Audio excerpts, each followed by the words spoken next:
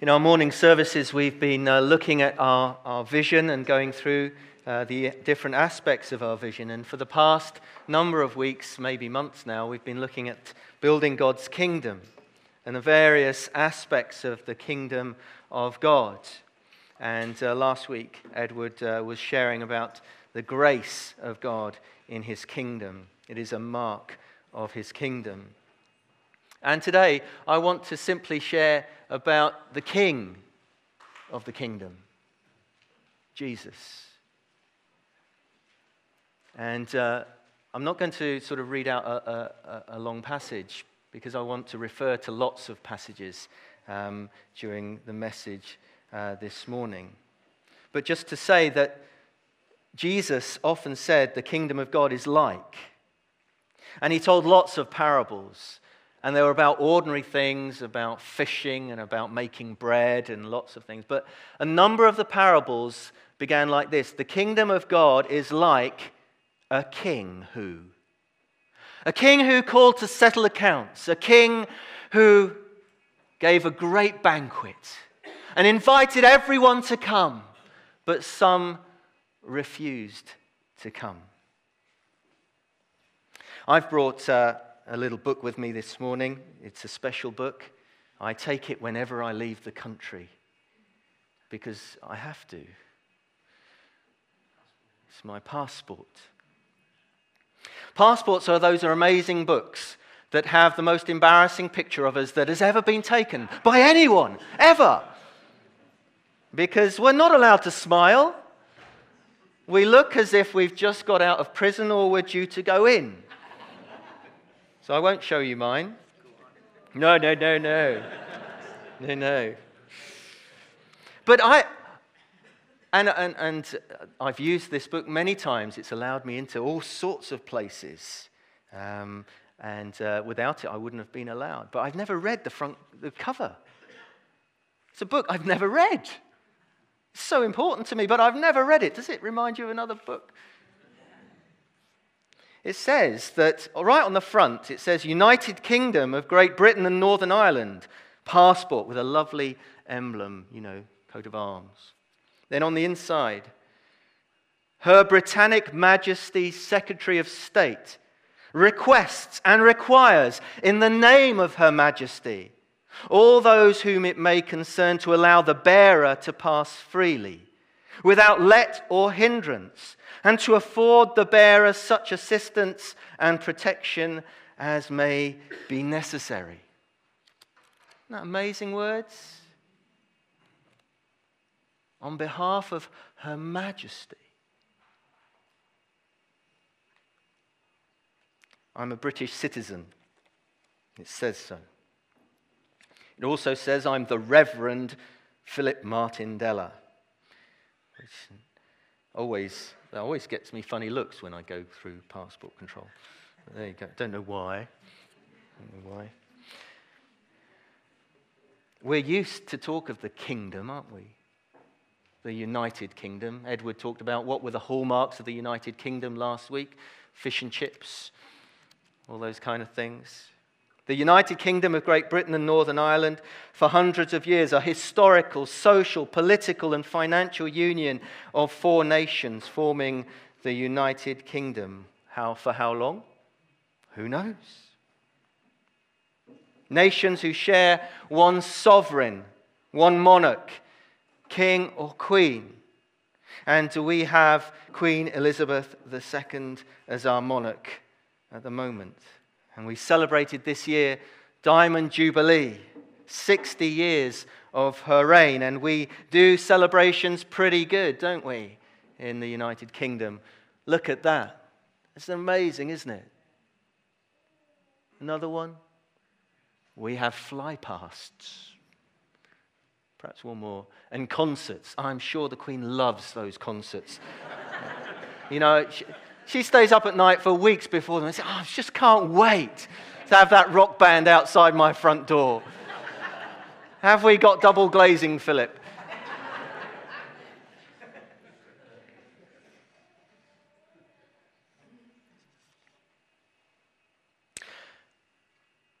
But I am not really, in my heart,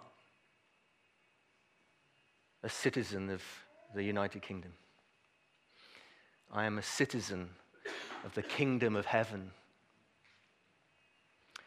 And my ultimate allegiance is to the King of heaven, the Lord Jesus. He is my King.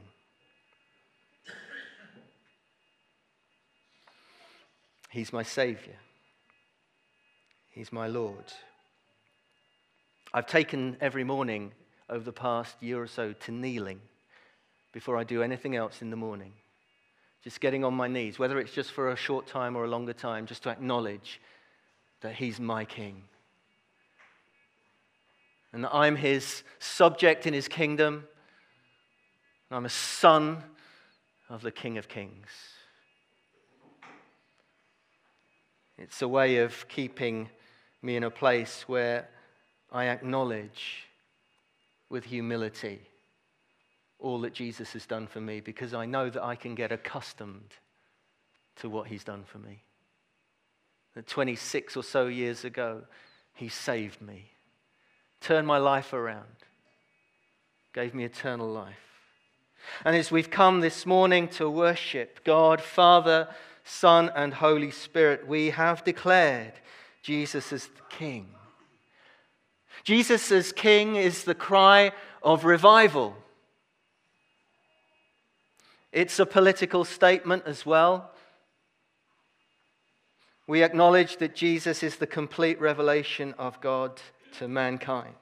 God in human form, God in the flesh, God come to reveal to us His nature and His love and His grace in a way that we can understand it. Father loves us, but we would not know it without Jesus coming. And we would not know Jesus without the Holy Spirit revealing Him to us. Today we worship Jesus as King. In the Old Testament, there is no commoner title for God than King. The Lord is King forever and ever, Psalm 10. Psalm of King David. He is the King of glory. He is the King of all the earth. The Holy One of Israel is our King. My God is my King. It is the instinctive language of love and devotion and of worship.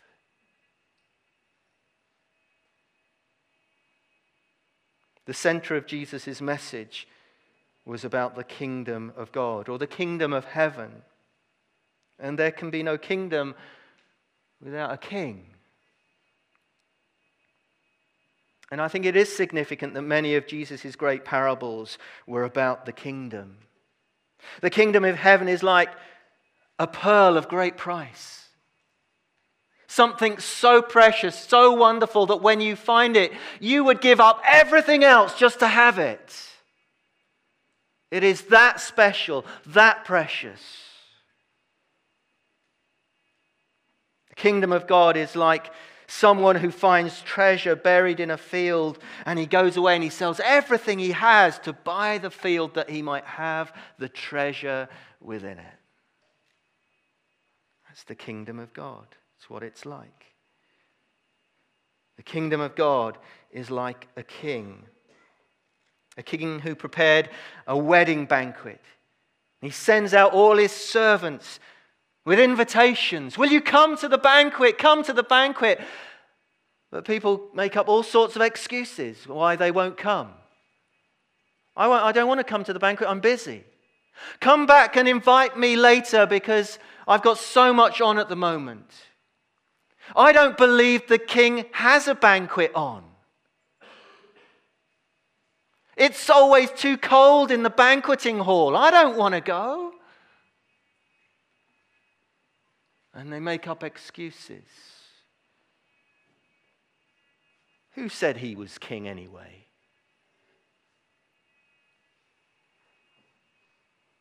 And then the king says, well, just go and invite anyone who'll come. It's anyone who will come. Rich or poor, high or low, just go and tell everyone. And they come, and the banquet hall is full. It's a parable of the gospel, isn't it? Another parable Jesus said, the kingdom of God is like a king who wanted to settle accounts with his servants. And he calls one servant who owes him a lot of money. And the guy pleads for mercy, and he says, okay, I'll settle the debt. And then that servant finds another servant who owes him a little bit and says, give me the money you owe me. And Jesus talks about judgment, that unless God has settled our debts, and in gratitude we come to him, and as we have been forgiven, we forgive others. The kingdom of God is like the king who separates the sheep and the goats. I didn't know this until I traveled to the Holy Land, that the sheep and the goats look exactly alike in Israel. See, we do it properly. We have fluffy sheep. We have sheep that you can draw just like the big little circles and little heads, and they're so cute. And goats, yeah, we know what a goat looks like. It's got a beard, for Movember. But in Palestine, in Egypt, in Israel, the goats and the sheep look exactly alike. But the king knows who the sheep are, and he knows who the goats are. And there's going to come a day when he separates them. And those, the sheep who have owned his name, called on his name and been saved, they will come into his kingdom. And the goats who have refused will be separated from him eternally. The king knows who are his and who are not. Implicit in those parables, Jesus is king for those who have ears to hear. It's a motif that is throughout the New Testament. It's even there right at the very start. In a few weeks, we're going to be singing our carols about the angel Gabriel, who comes to Mary and talks about the baby that she will have, and he will reign as king, and his kingdom will never end. Angel Gabriel stands in the presence of the Father, comes and tells Mary that the king is coming. The visit of the Magi, the wise men. They come because they wanted to worship the one who has been born King of the Jews. It had been revealed to them in the most amazing way. God uses the most amazing ways. They were searching the stars. It was revealed to them a king was going to be born. And so they come and look for the king. Throughout the Gospels. And again, toward the end of the Gospels, as Jesus comes to Jerusalem, he rides in to Jerusalem on a donkey. And the crowd starts singing and shouting because there is a stirring that the king has come. The Messiah is here. It's a fulfillment of prophecy, Zechariah 9:9. See, your king comes to you, gentle and riding on a donkey. Jesus is openly declaring that he is the king. And the crowd shout, blessed is the king who comes in the name of the Lord. But not the king they were expecting, or maybe hoping for. The king who would ride in and kick the Romans out. You notice Jesus never said anything about the Romans occupying. He came to seek and save the lost. Then at the Last Supper, which we'll share again this morning, he links this simple meal, part of the Passover meal, but he takes the bread and the cup and links it to the kingdom of God. And he says he will not share of it again until he shares it with those he loves and those who have come to him when he comes in his kingdom. And this simple meal of remembrance is a kingdom event. It holds together the death of Jesus on the cross and the return of Jesus. Jesus is coming again.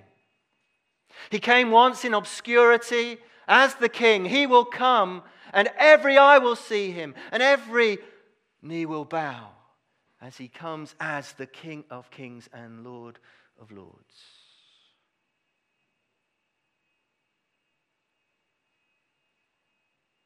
It was on the charge that Jesus claimed to be a king that he was arrested and brought before the Roman authorities, before Pilate. His accusers said, he says he is Christ, a king. Claims to be a king, a Messiah. Pilate asks him, are you the King of the Jews? Jesus says, it is as you say. Doesn't say no. It says it is as you say. It is correct to call Jesus king. But neither Pilate nor the Jewish accusers had begun to understand what Jesus' kingship meant. As Jesus says, my kingdom is not of this world. Jesus the King, handed over to be flogged. You remember part of the horseplay of the soldiers as they have their prisoner. And they can do whatever they like to him. He's going to die. And so they whip him and scourge him. And then they start playing games, don't they? They wrap him in a purple robe. And they put a crown of thorns on his head. And they start bowing down to him. Hail, King of the Jews. Not so big now, King of the Jews. And they punch him. Who hit you? Prophesy. And Jesus the King, God himself in the flesh, gives himself over to such torture, to such humiliation, because it is the way of his kingdom to come and save the lost.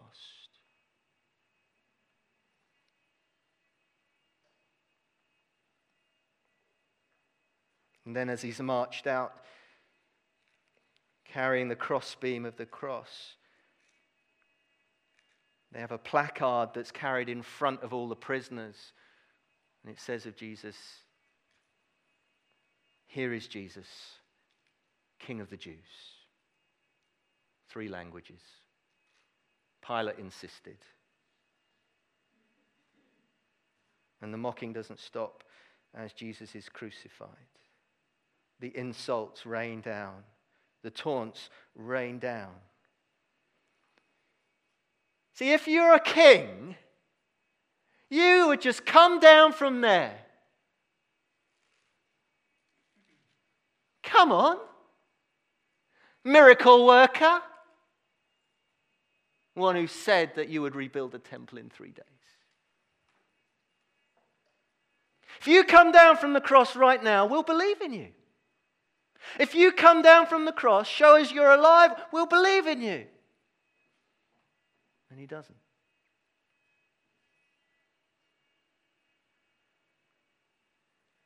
Why didn't he come down?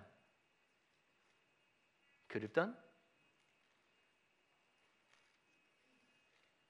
William Booth, founder of the Salvation Army, says, I believe in Jesus precisely because he did not come down.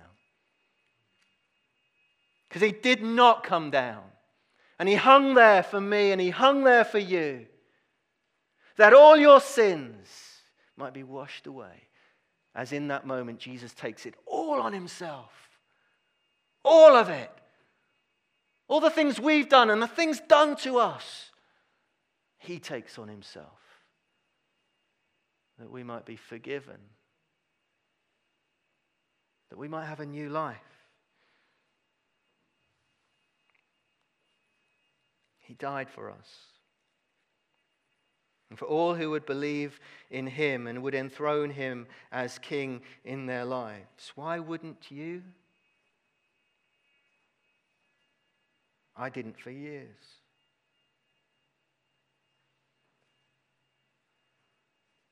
I think I might have been one of those mocking him. Certainly mocked those who followed him for years, even my parents. Fronting up, 16 years old I was. You're so weak, you need Jesus as a crutch to lean on. Because I knew it all at 16. My shame. My Saviour.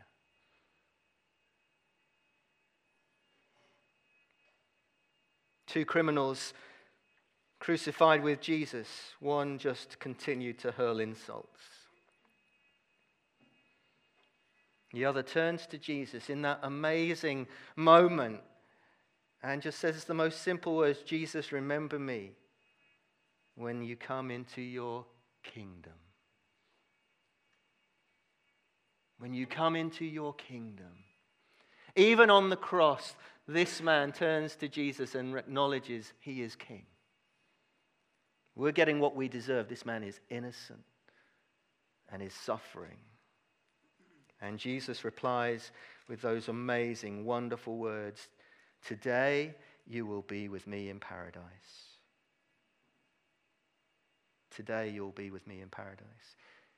Even today, there may be someone here this morning who confesses Jesus as their Savior, and you may say, Jesus, I acknowledge you today.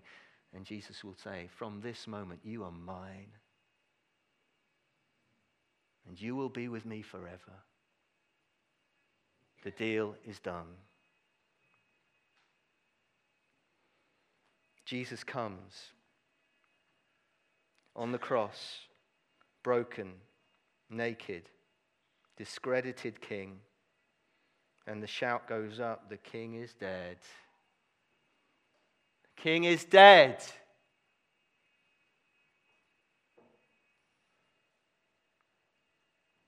But not for long. Not for long. See, death can't handle Jesus.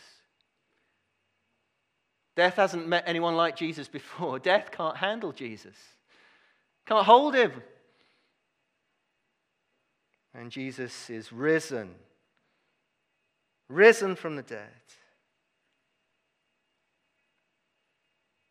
And soon the day comes when the confession of the Church of Jesus Christ echoes the worship of heaven from the very beginning. Jesus is King. To him who sits on the throne and to the Lamb be praise and honor and glory and power. And the kingdom of this world has become the kingdom of our Lord and of his Christ, and he will reign forever and ever. And the declaration in Revelation, Jesus is King of kings and Lord of lords. Jesus, the swordless King. The marks of his monarchy are the marks of his suffering. And the only throne he wants to occupy is the throne of heaven and the throne of our hearts as he calls all men and women to follow him. I've been reading about David in the Old Testament readings that I'm doing. And there's this remarkable picture that is given when he is running away, facing the Philistines. And these men come to David and say, David, we are for you. We are for you. We have come that you will be king. We have come to make David king. That's what they say. And Jesus calls you and I to come. Come, that others may know who I am. We have come this morning to make Jesus king. We go out of those doors this morning to make Jesus king. And we are believing for the lost to be saved. One of our members has shared with me just the sense of what God has revealed to her is that if we humble ourselves as a church, God will give us 10,000. If we humble ourselves as a church, God will give us 10,000. And as she said it to me, she said, it's not enough, is it? I said, it'll do as a start. It's a start. Can God do it? We're crying and crying out for revival. It's time to humble ourselves. It's time to make Jesus king. And when we say Jesus is king, he comes above all other things. And we have to lay some stuff down. Stuff that easily entangles us and trips us up. We lay it down. We humble ourselves before the king. Saying, you are the one we adore. You are the one that we give our allegiance to. We are here for Jesus, his name, his glory, his rule, his reign, his honor, his praise, his crown. We have entered the kingdom because of his grace by repentance and faith. But soon, and we don't know how long it will be, soon he will come again. And he will stretch his scepter over every person who has ever drawn breath. And every person, and every animal, and every angelic being ever created. And over every place, and every space, and every star, and every galaxy in the universe. And there will be a trumpet blast from heaven. And there will be a shout. The King has come. The King has come. It's what we live for.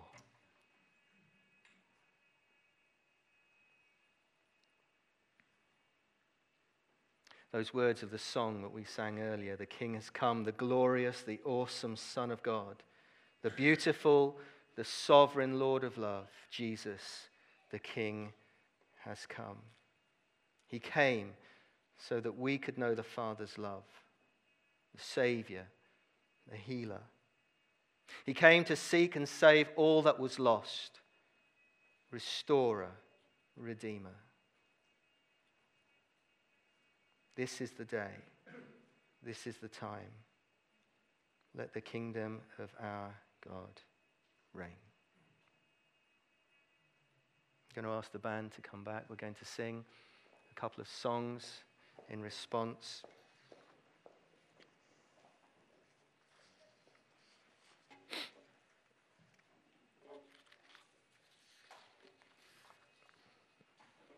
First one is Here I Am, Majesty. And I'm going to ask you, if you want to, if you are able to, that during the singing of this song, that you would kneel.